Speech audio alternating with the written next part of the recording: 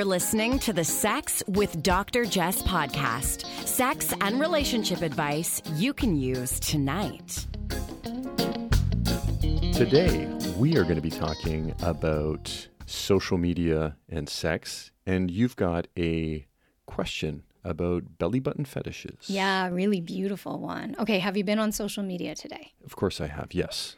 How soon after you wake up are you on social? Within the hour. Okay, that's not that soon. Yes. As soon as I get my phone, I'm like, I'm super important. Gotta scroll Instagram. I'm not interested in opening up right away because I know I also don't feel good when I'm on social sites. Mm-hmm. If I'm on Instagram, like, why am I there? If I'm there to to have a laugh or something like that, it's great. But why? What's the real issue? Like, why am I here? I think you're there to look at dogs. Yes, because your entire feed is dogs. If you look at my search feed, it's all dogs, and it's also people slipping and falling when they're surfing and like snowboarding and stuff like that. Shall we psychoanalyze that now? Yeah, really. Okay, so I bring up social media because this new Canadian study was published. And in the study, they looked at 750 participants between the ages of 16 and 30. So a little younger than us. Just a little. And they found that 8.8% would rather give up sex than give up social media. Really? That's an easy one for me. Sex or social media? You'd give it up. The sex. No, I wouldn't. Would you give up sex or social media? Like, no. It's not even a thought. Not for even me. a question. I'd give up social media in a heartbeat. Yeah. I want to give up social media right now. I want to give up sex. No, just kidding. I got my fix. I'm good. Yeah. Yeah. No, I mean, I'm on social media all the time. I definitely use it for work, but I use it for, I don't even want to say pleasure. It's just a distraction for me, for the most part. I do a lot of learning on there. Like, I will say, I sit in admiration of a lot of accounts and do a lot of learning, but it's mostly just kind of random scrolling, doom scrolling as they call it. So I would absolutely positively give up social media before sex. But still 8.8% is a small minority, but a considerable minority. And I want to talk about this without judgment and kind of go through some of the other data from this study. So 30% of respondents would rather not eat at a restaurant for a year than give up social media. Okay. One in three. I mean, I'd definitely rather eat at a restaurant, but it would be really weird to give up social media because it is the way we connect. I can't tell you how many friends, colleagues I've grown close to because we've connected on social media. But I'm sure you find other ways. Like, I have a couple of very good friends who aren't on social media. Mm-hmm. Yeah. So somehow we still stay connected. But I don't know, if I would meet as many people. So 29% say they would give up watching television. Yeah, that doesn't surprise me. Mm-hmm. Is Netflix considered television? Yes, that's considered television, I think.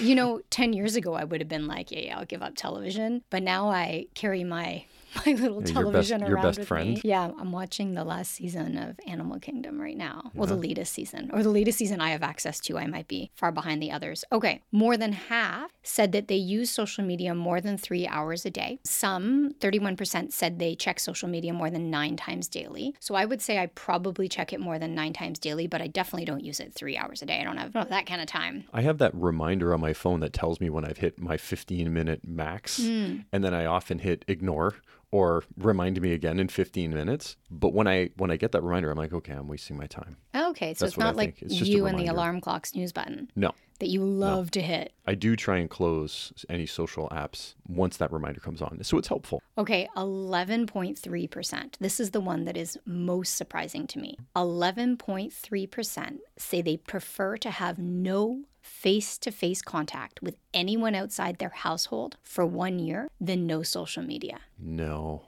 I don't believe that. You don't believe it? I don't believe this Maybe study. People don't leave their house. I wonder what that would be like after a year. Yeah, well, some people went through it. Agreed. But to have no contact with anyone outside, maybe you've got a huge household. No face-to-face. No face-to-face. So you can still chat with people. So you can just chat with people. Yeah, 9.4% said they'd rather be unable to have children than ditch social media. What was the age? 16 to 30? Yeah, and interestingly, there was a nationally representative sample that I think we spoke about a couple of weeks ago that found that about 21% of young people actually don't want to have kids. So the 9.4%, doesn't surprise me that much. Yeah, when you think about 21% not wanting to have children and then this study being half that, I don't think there's any big surprises, like you said. Here's another one. 8.9% said they'd rather give up a year of their life. Really? Right. And I think that maybe when you feel like you have so many years to live, like if you're 17 and you think you're going to live till 95, you think, oh, what's 94 to 95? I definitely don't think that way because I want my life to go on and on. Here's a shocker. 5% said they'd forfeit 5 years of their life, and 3% said they'd give up a decade. Really? Mm-hmm. This is fascinating. I know. Can't imagine giving up a decade. Or even 5 years, 1 year. I wouldn't. If you do it to me, no, I wouldn't give up sex. I wouldn't give up face-to-face contact with anybody. No way. I definitely wouldn't give up a year.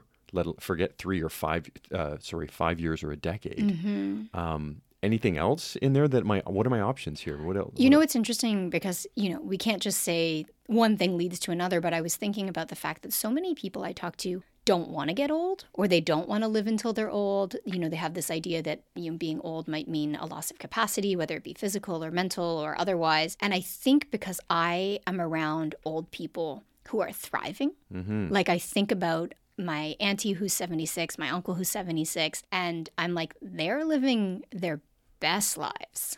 I had a conversation last night with the parent of one of our neighbors. She's 82. She just flew here from Australia. And do you know, we were just chatting, so she does Pilates. She can hold a 2-minute plank, piece of cake. She's like, I can hold a plank for 2 minutes. She does it. Okay, so I know who you're talking about. I had no clue she was in her 80s. Yeah. These role models inspire me. And I do think that when you're around, and the older you get, the more you're around older people, right? Like I have friends who are young, I have friends who are older, and our parents are getting older. And so we see more of that. So I guess 80 doesn't sound as scary as it might have when we were younger. I saw something the other day that said 120 is the new 80. I hope so, man. I want to live. Anyhow, just something to think about when we think about, 8.8% of people being willing to give up sex rather than social media. Now, that's also fine if you're not really that into sex, if the sex isn't that good. And I think that social media gets painted as all bad because there was another piece out of this study that found that the earlier you have a device, so whether you're given a phone at 8 versus, say, 14, the lower your positive mental health outcomes. So we do need to look at how social media is adversely affecting us. We definitely need to set limits. Like you use the 15-minute rule on your phone. I hide accounts or unfollow accounts that I find distress me or activate me or trigger me. But I always worry that one generation is saying to the next generation, the new thing that you're into is bad. Like I think back to like Footloose and dancing. Dancing dating is yourself bad. there. Dancing is bad. I only saw it a few years ago, actually. When was Footloose out? That was in the early 80s. Oh, okay. So I wasn't obviously watching it at that time, but social media is not all bad. And I think what we need, and the reason I was drawn to this study, I think what we need is more education, more context, more open discussions that don't polarize, but actually listen to young people and what the draw of social media is. And this aligns with my experience in sex ed. So for those of you who don't know, I was a high school teacher, and that's how I found myself in this field. And I think with young folks, and especially with generational sharings and learnings, if you just judge and say, like, you young people bad, old people good, I think we lose them. So I think these conversations need to be centered on the folks who are most affected, driven by them, maybe facilitated by them, as opposed to, I always think about outsiders studying others, right? So when we think about different areas of our identity and we talk about nothing about us without us, I think we need to really think about that in terms of age and who is conducting these studies and how they're framing them. Because I think there's so much positive to take from social media, but we are also seeing these potentially adverse outcomes, and not all of these are adverse, right? Like maybe it's no big deal to not go to a restaurant. We're very spoiled that we even get to go to restaurants. Maybe for many people, sex isn't a big deal, and that's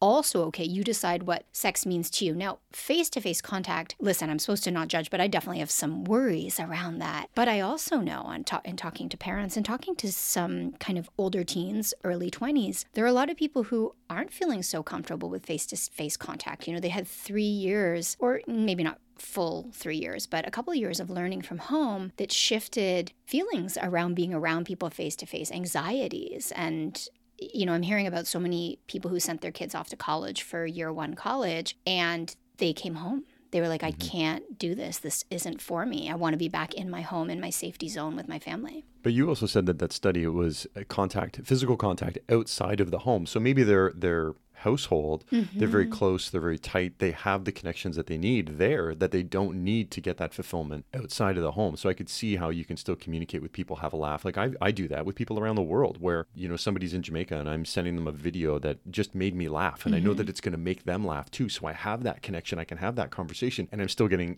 perhaps they're still getting the physical contact, a connection with people in their household. So that's worth considering. And also, as you said, as I've gotten older, I realize that more and more people are less receptive to the ideas of what younger people have. We have to catch ourselves. And I have to catch myself. And I'm like, you know what? You've got a great idea. I want to be receptive. I want to be open to that because I do find a lot of my friends and a lot of people that I talk to, it's just, I'm older, I'm set in my ways. And they kind of gravitate towards that as something like a badge of honor. Well, I know better and this and that. Do you though? Because innovation, new ideas, great ways to communicate. I mean, people are doing that. And they're also, younger generations are thriving. Like we're looking and we're being so critical, but a lot of them are changing the world.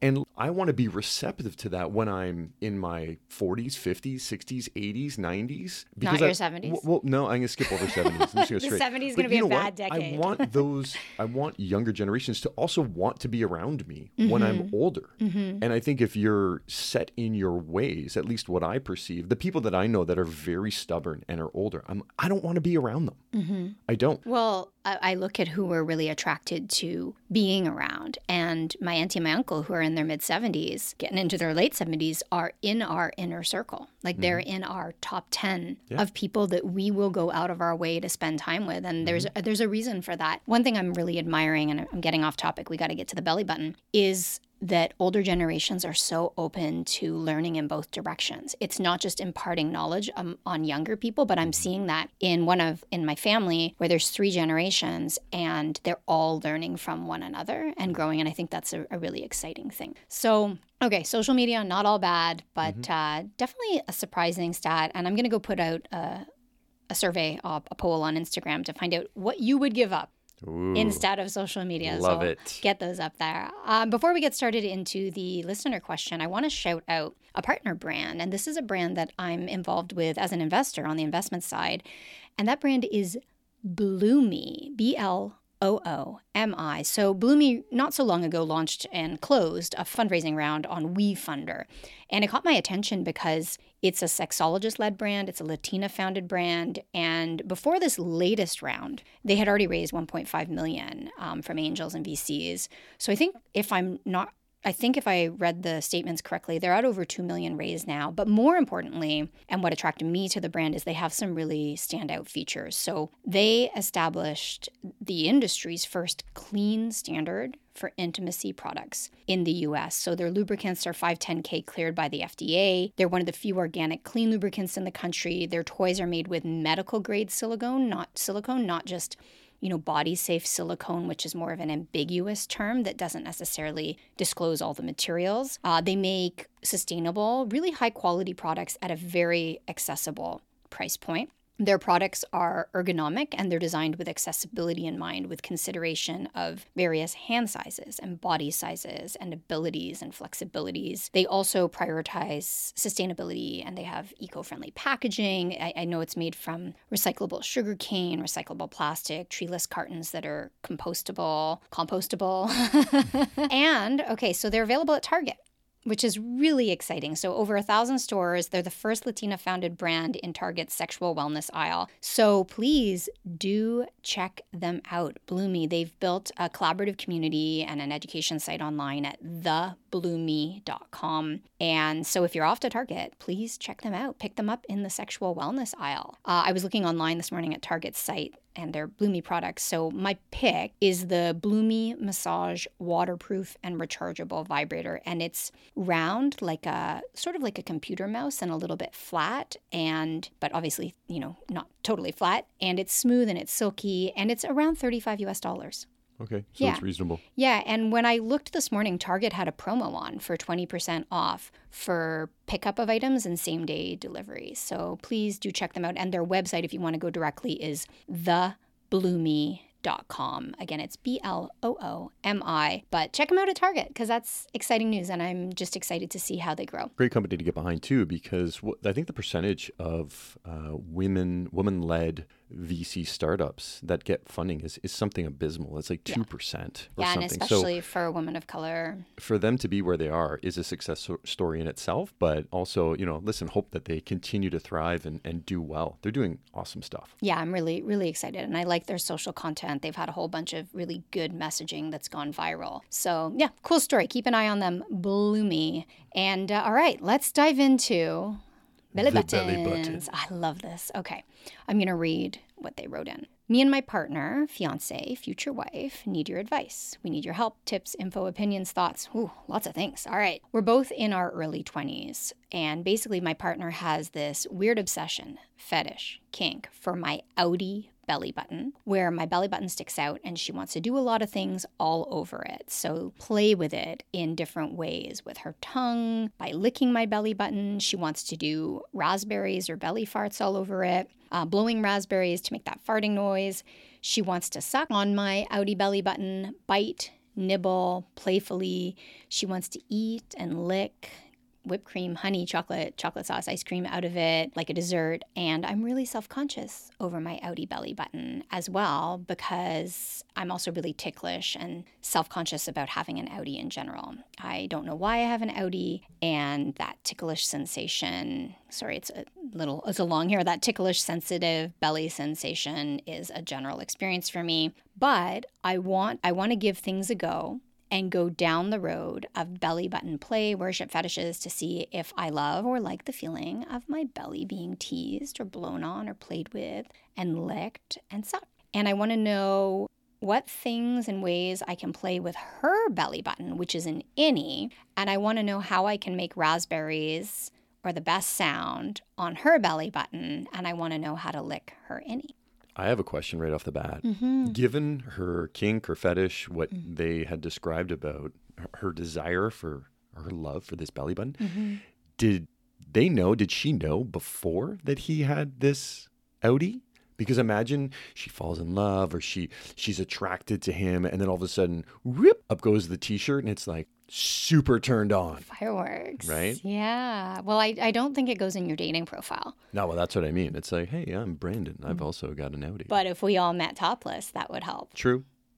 This is why I'm against shirts. You're also against pants. I hate pants. So. I want pants banned. So thank you so much for sharing this. And you said it's a weird thing, but it doesn't sound weird at all to me. It sounds fun and exciting and also really common. So I was looking at how common a belly button fetish is. And in 2012, apparently it was the second most common fetish search according to Google, second to the heel fetish. I don't see it on the top 10 list for 2023, but that doesn't mean people aren't still searching on other sites like Pornhub and other tube sites and making a ton of requests. I was talking to a couple of performers on some webcams, and they get a ton of requests around the belly button. And there's a name for arousal related to the navel, and that's Alvinophilia, like Alvin and the Chipmunks, and then philia. And there are so many theories as to why the navel is such a source of erotic fascination and pleasure. So we've got the simple fact that there's this proximity to the genitals without the stress and the pressure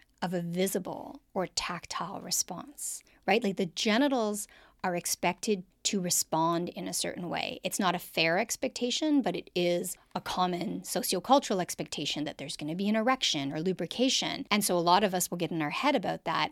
And so we derive more pleasure from other body parts, but we don't have that same pressure. So there's that practical positioning and the dense nerve endings in the region. And so many people will actually say that they experience sensations in their clitoris through the belly button, which might be attributable to a nerve pathway that connects it to the spine through the pelvic region. So there's just the proximity, the excitement of it. There's also this primal piece, right? The belly button is the giver of life. We have this primal attraction to early experiences and the body's, I think, reproductive and giving capacity, because this is the spot that tethered you to your bearer. So there's something really powerful, I think, about life's origins here. And from the visual piece, because, you're saying that she's attracted to your outie, I think the individual variation of belly buttons, right? So innies, outies, flat ones, long ones, wide ones, oblong ones, ring-like ones. Like, I think about all the people whose belly buttons I see regularly. So it's usually, people we hang out with in a hot location when we're on the water. And it is fascinating how different, how unique belly buttons are, how much they vary even among family and siblings. And so not that you're, aroused by a sibling's belly button, but what I'm saying is just that unique variation, like a fingerprint, like eyes, like lips, like the genitals. What about the sensitivity and the vulnerability of that whole region? Like, I think I don't enjoy having my abdomen touched, but I mean, there's other layers to that, but I'm just thinking about my abdomen is sensitive, like my midriff. Yeah, but you don't like that you're touched. Let's talk about that. Let's do it. So why? I think I'm self-conscious. Mm-hmm. I think there's an element of I'm self-conscious. I think that's probably the biggest one. Yeah. I like your belly button. Why, thank you. I like to put things in your belly button. Would you like the raspberry in my belly button? Not so much raspberry for me personally, but if you're into that, that's cool too to me. There's some power in subversion. And when we think about subversion, I think about the fact that there's so much shame attached to our bellies, right? So the active or the experience of eroticizing and taking pleasure in an area that's often hidden, that's often in an unnatural, uncomfortable, sucked-in state because of near impossible beauty standards. I think there's something very exciting about that, right? And when we think about the rarity of outies or protruding belly buttons, which, so apparently they account for about 10% of belly buttons. I'm glad you had that statistic because I wanted to ask you that question. I was like, what percentage of people have an outie? So it's 10%. I had to go look that up. Yeah, it can be very exciting. And it's interesting because in your case, for this person, if you're feeling like your body or your belly or your outie are being fetishized, you have to decide kind of what works for you because you mentioned that you're self-conscious about it. So I want to say, if at any point you're feeling like, no, I'm not into this, or I'm not ready to explore that side, that's okay too. If you want to do some things and not others, that's fine. You don't have to do everything your partner wants, but because you're asking about options and you listed a whole bunch, it sounds like you're definitely open to it at times. So I think you may want to embrace that or take comfort in the fact that pleasure can offset that self-consciousness, right? The eroticization of discomfort can be soothing and healing and therapeutic, both temporarily and in the long run. Like, so if we go back to your belly, I love touching your stomach. Mm-hmm. I love it. Yeah, it's warm. I like your belly button. You notice I always put my hands there. And quite frankly, you've told me not to. Yeah, I've asked you not to. But I think if I were to kind of embrace that, the comfort of just having that space touched, it, as I had mentioned, it's really sensitive. Like to light touch, I find it, and it can be very arousing. I think when you and I don't want to speak for you, when you lie on your back, you're more comfortable than if I just come up to you from behind when you're standing. Is that true? I'm not sure I know what you mean. What do you mean if I'm lying on my back and then you just approach and touch my abdomen, is that what you mean? Yeah, like if I'm touching it, you never push me away. But if during like sex play, right? But during the day, I notice you kind of it doesn't recoil when I touch you. You make it sound so nice. No, I would agree. I don't think it bothers me as much when I'm lying on my back, and then if you come and approach me then. And also maybe because you're kind of more aroused. And on the flip side, you really enjoy having when I touch your abdomen. Yeah, so I like my stomach, and I have a really long belly button. Yes, you do. There could be like a little fish living in there or something. I don't know why I had to go there, but I feel like the stomach is a spot that nobody else touches. Somebody can put their hand on my shoulder. When you play sports, somebody might touch your leg, but nobody ever touches your stomach. Rarely. Yeah. And so it's intimate. It's kind of like special. It's unique. Mm-hmm. I definitely feel violated when people kind of when sometimes people want to harass you basically, and people you barely know put their hands around your waist in this sort of power move. I definitely see it as a power move. Yeah. And so I definitely feel that it's a vulnerable area. It's a personal area. And of course, there's huge individual variation in that. Not everybody feels that way. But there is the taboo nature we could talk about as well, like especially in Western cultures that hide the midriff and even enact dress codes against midriff exposure. There's other cultures where the midriff is more often exposed, but in Western culture, oftentimes it's hidden. And so that taboo element can also be very exciting. But I want to go to you for your stomach and this person, because it sounds like there's a little bit of, conflicting experience here where you want to derive the pleasure, but also you've always felt self-conscious. And I think it's important to just know that without pressure, whenever you derive any sort of pleasure from a body part or a message or an experience that was previously negative or shameful or draining, the response can be so much more intense. And I want to bring something up, and I'm thinking about a case that I worked with around breasts, where one partner was into their partner's breasts and the other wasn't. So this was a discordant dynamic in terms of attraction. So one partner said she adored her partner's breasts. They were her favorite thing about her partner. But the partner, person number 2, explained that while they appreciated the adoration and the attraction, their breasts actually felt discordant with their identity. So even though they could sometimes get pleasure from them, they actually didn't like them on their body.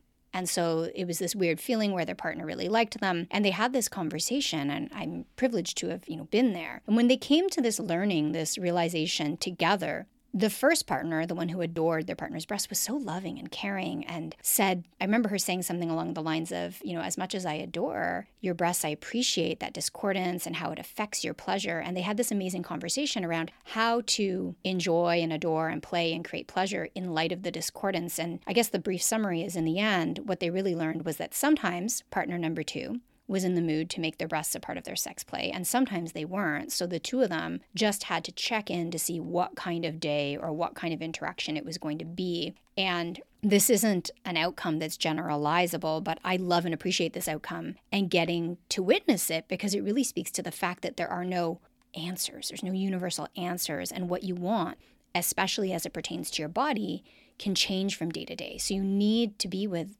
a partner or partners who are responsive to that and honor that as an opportunity for understanding and deeper pleasure and connection, rather than seeing it as a deficit. And to me, this is such a big, a reminder that what we want changes from day to day. So as you explore this belly button pleasure or fetish, or however you want to frame it, know that what you love one day may not be what you love the next. And one other thing I wanted to mention, I think there's also an evolutionary attraction to orifices and protrusions on our bodies. I think because when we think of sex, we often think of it as penetrative. So this little space or this little bump right in the center of your body can be so fascinating and so exciting. I would agree. I mean, yeah, I would agree. So I think what we could do now is talk a little bit about some of the ways you can explore this belly button pleasure. And to me, the body is your unlimited wonderland, right? You already mentioned a whole bunch of ways, including raspberries and licking. And I wish I could tell you how to make the biggest raspberry. I don't have the expertise on that, but we could start with the sensual, right? So there's sensual play where it's maybe tickling with your tongue or your fingertips or your nipple. Maybe there's some sucking around the area, in the area, on its own or with an added liquid or drink or food. Like, I love the idea of wine out of the belly button. To me, there's something so erotic and sensual about that. I immediately think of the mess.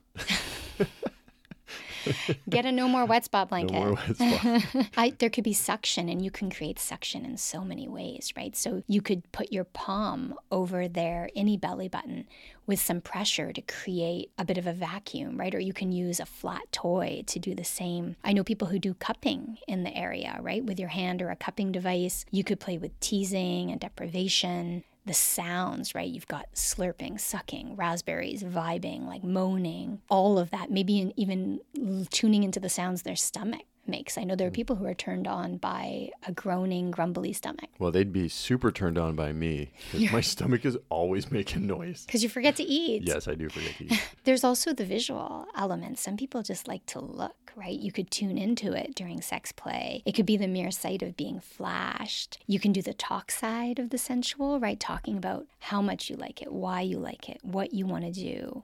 You can do a bunch of rolling with your tongue around, inside, over. And almost anything you do in innie, you can do to an outie, right? I mean, there's some small differences, but there's so much you can play with there. I was also thinking that maybe before any of this, there could also be, he could just fantasize on his own and determine whether or not he appreciates or he likes any of this. Mm-hmm. I mean, I've noticed that recently, even myself. It's like start to, think of different fantasies to see, like, how do I respond to that? Do I like it? Do I not like it? Because if he's nervous about it, then it's a great way to maybe just consider what you do and don't like before you jump in. Yeah, I think that's a great suggestion. And I won't make you share it, but you shared a fantasy the other day that I think you were surprised you liked. Yeah, I was. I'm not going to get into the details right now, but I also think that I was lying in bed, couldn't sleep. I was sleeping. You were sleeping, so I didn't bother you. Oh my God, thank God. I was so tired that night. That's how we do. But I was like, yeah, I'm just going to kind of think about these things. And I thought to myself, I could see mentally I was pushing this thought away. And then I was like, you know what? I'm going to lean into it a little bit. And then when I did, I was like, okay, you know what? I could see myself potentially liking it, even if it's only in fantasy, even if it's not in real life. But at least it gives me an opportunity to have a conversation with you about it after. And you again, did. Which I did. It was hot. And it was. And you know what? And whether anything comes of it, who knows? But it was just, I think my willingness to think about it really kind of just opens new doors and new pathways to new opportunity, new pleasure, new ideas, new conversations, which I thought was great. Yeah, no, that's a great point, to do it on your own first and see how you feel about it with no pressure, right? Some of these things you'll love, some of them you won't. I was thinking also about torture. There's so much torture play with all body parts, but with the belly button, you've got like heat play, you've got ice play. You can play with different pressures and penetration. Some people will play with piercing play, so a little bit of tugging and pressure and cooling and making sure that you're always prioritizing safety, right? Like cleaning and drying the area. Many people are into belly button worship, so that might involve buying jewels or piercings or chains to adorn the belly button area. It might be worship in the context of a dominance and submission role, like anything you can do in BDSM. You can expand to any part of your body. I mentioned briefly deprivation, but there can be something really fun about this hot act that you are craving or your partner is craving, like the raspberries, right? If you move into a dominant role where you disallow that for some time, and then it can be more powerful when it finally arrives. Or you can do edging play, where it's like a little raspberry is allowed, or a raspberry is allowed in the area but not directly over it. So there's so much fun you can have. I'm just so glad you wrote in. I think about all the different toys and accoutrements you can use, like filling it up with. You're having fun here, aren't you? Yeah, I like it a lot, like decorating it. Using a pointy tip of a vibe, like I was thinking about the WeVibe Tango X would go really well in there. Also Bloomy, they have a longer G-spot vibe, like a curved one that's also available at Target, and it would fit right over the